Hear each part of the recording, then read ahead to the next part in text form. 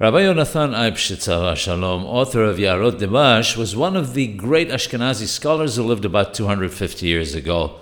It's said about him that he was extremely poor to the extent that he didn't even have a set of Gemara of his own, because in those days it was very expensive. There was a widow who had a shas, and people would come to her and borrow a Gemara from time to time.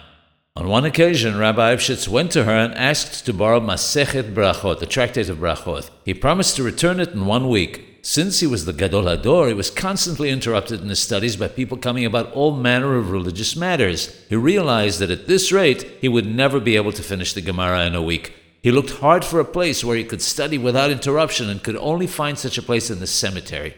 He studied there near a grave under the shade of a tree. At the end of the week, he returned the Gemara and in its stead borrowed Masechet Shabbat.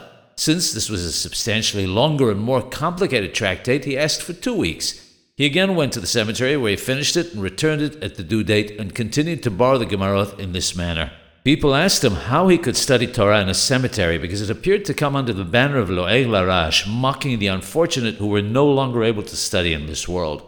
He answered that before he started his learning, he said that it was for the raising of the souls of all those buried there, and thus it was not only not mocking them, but on the contrary, brought them much good.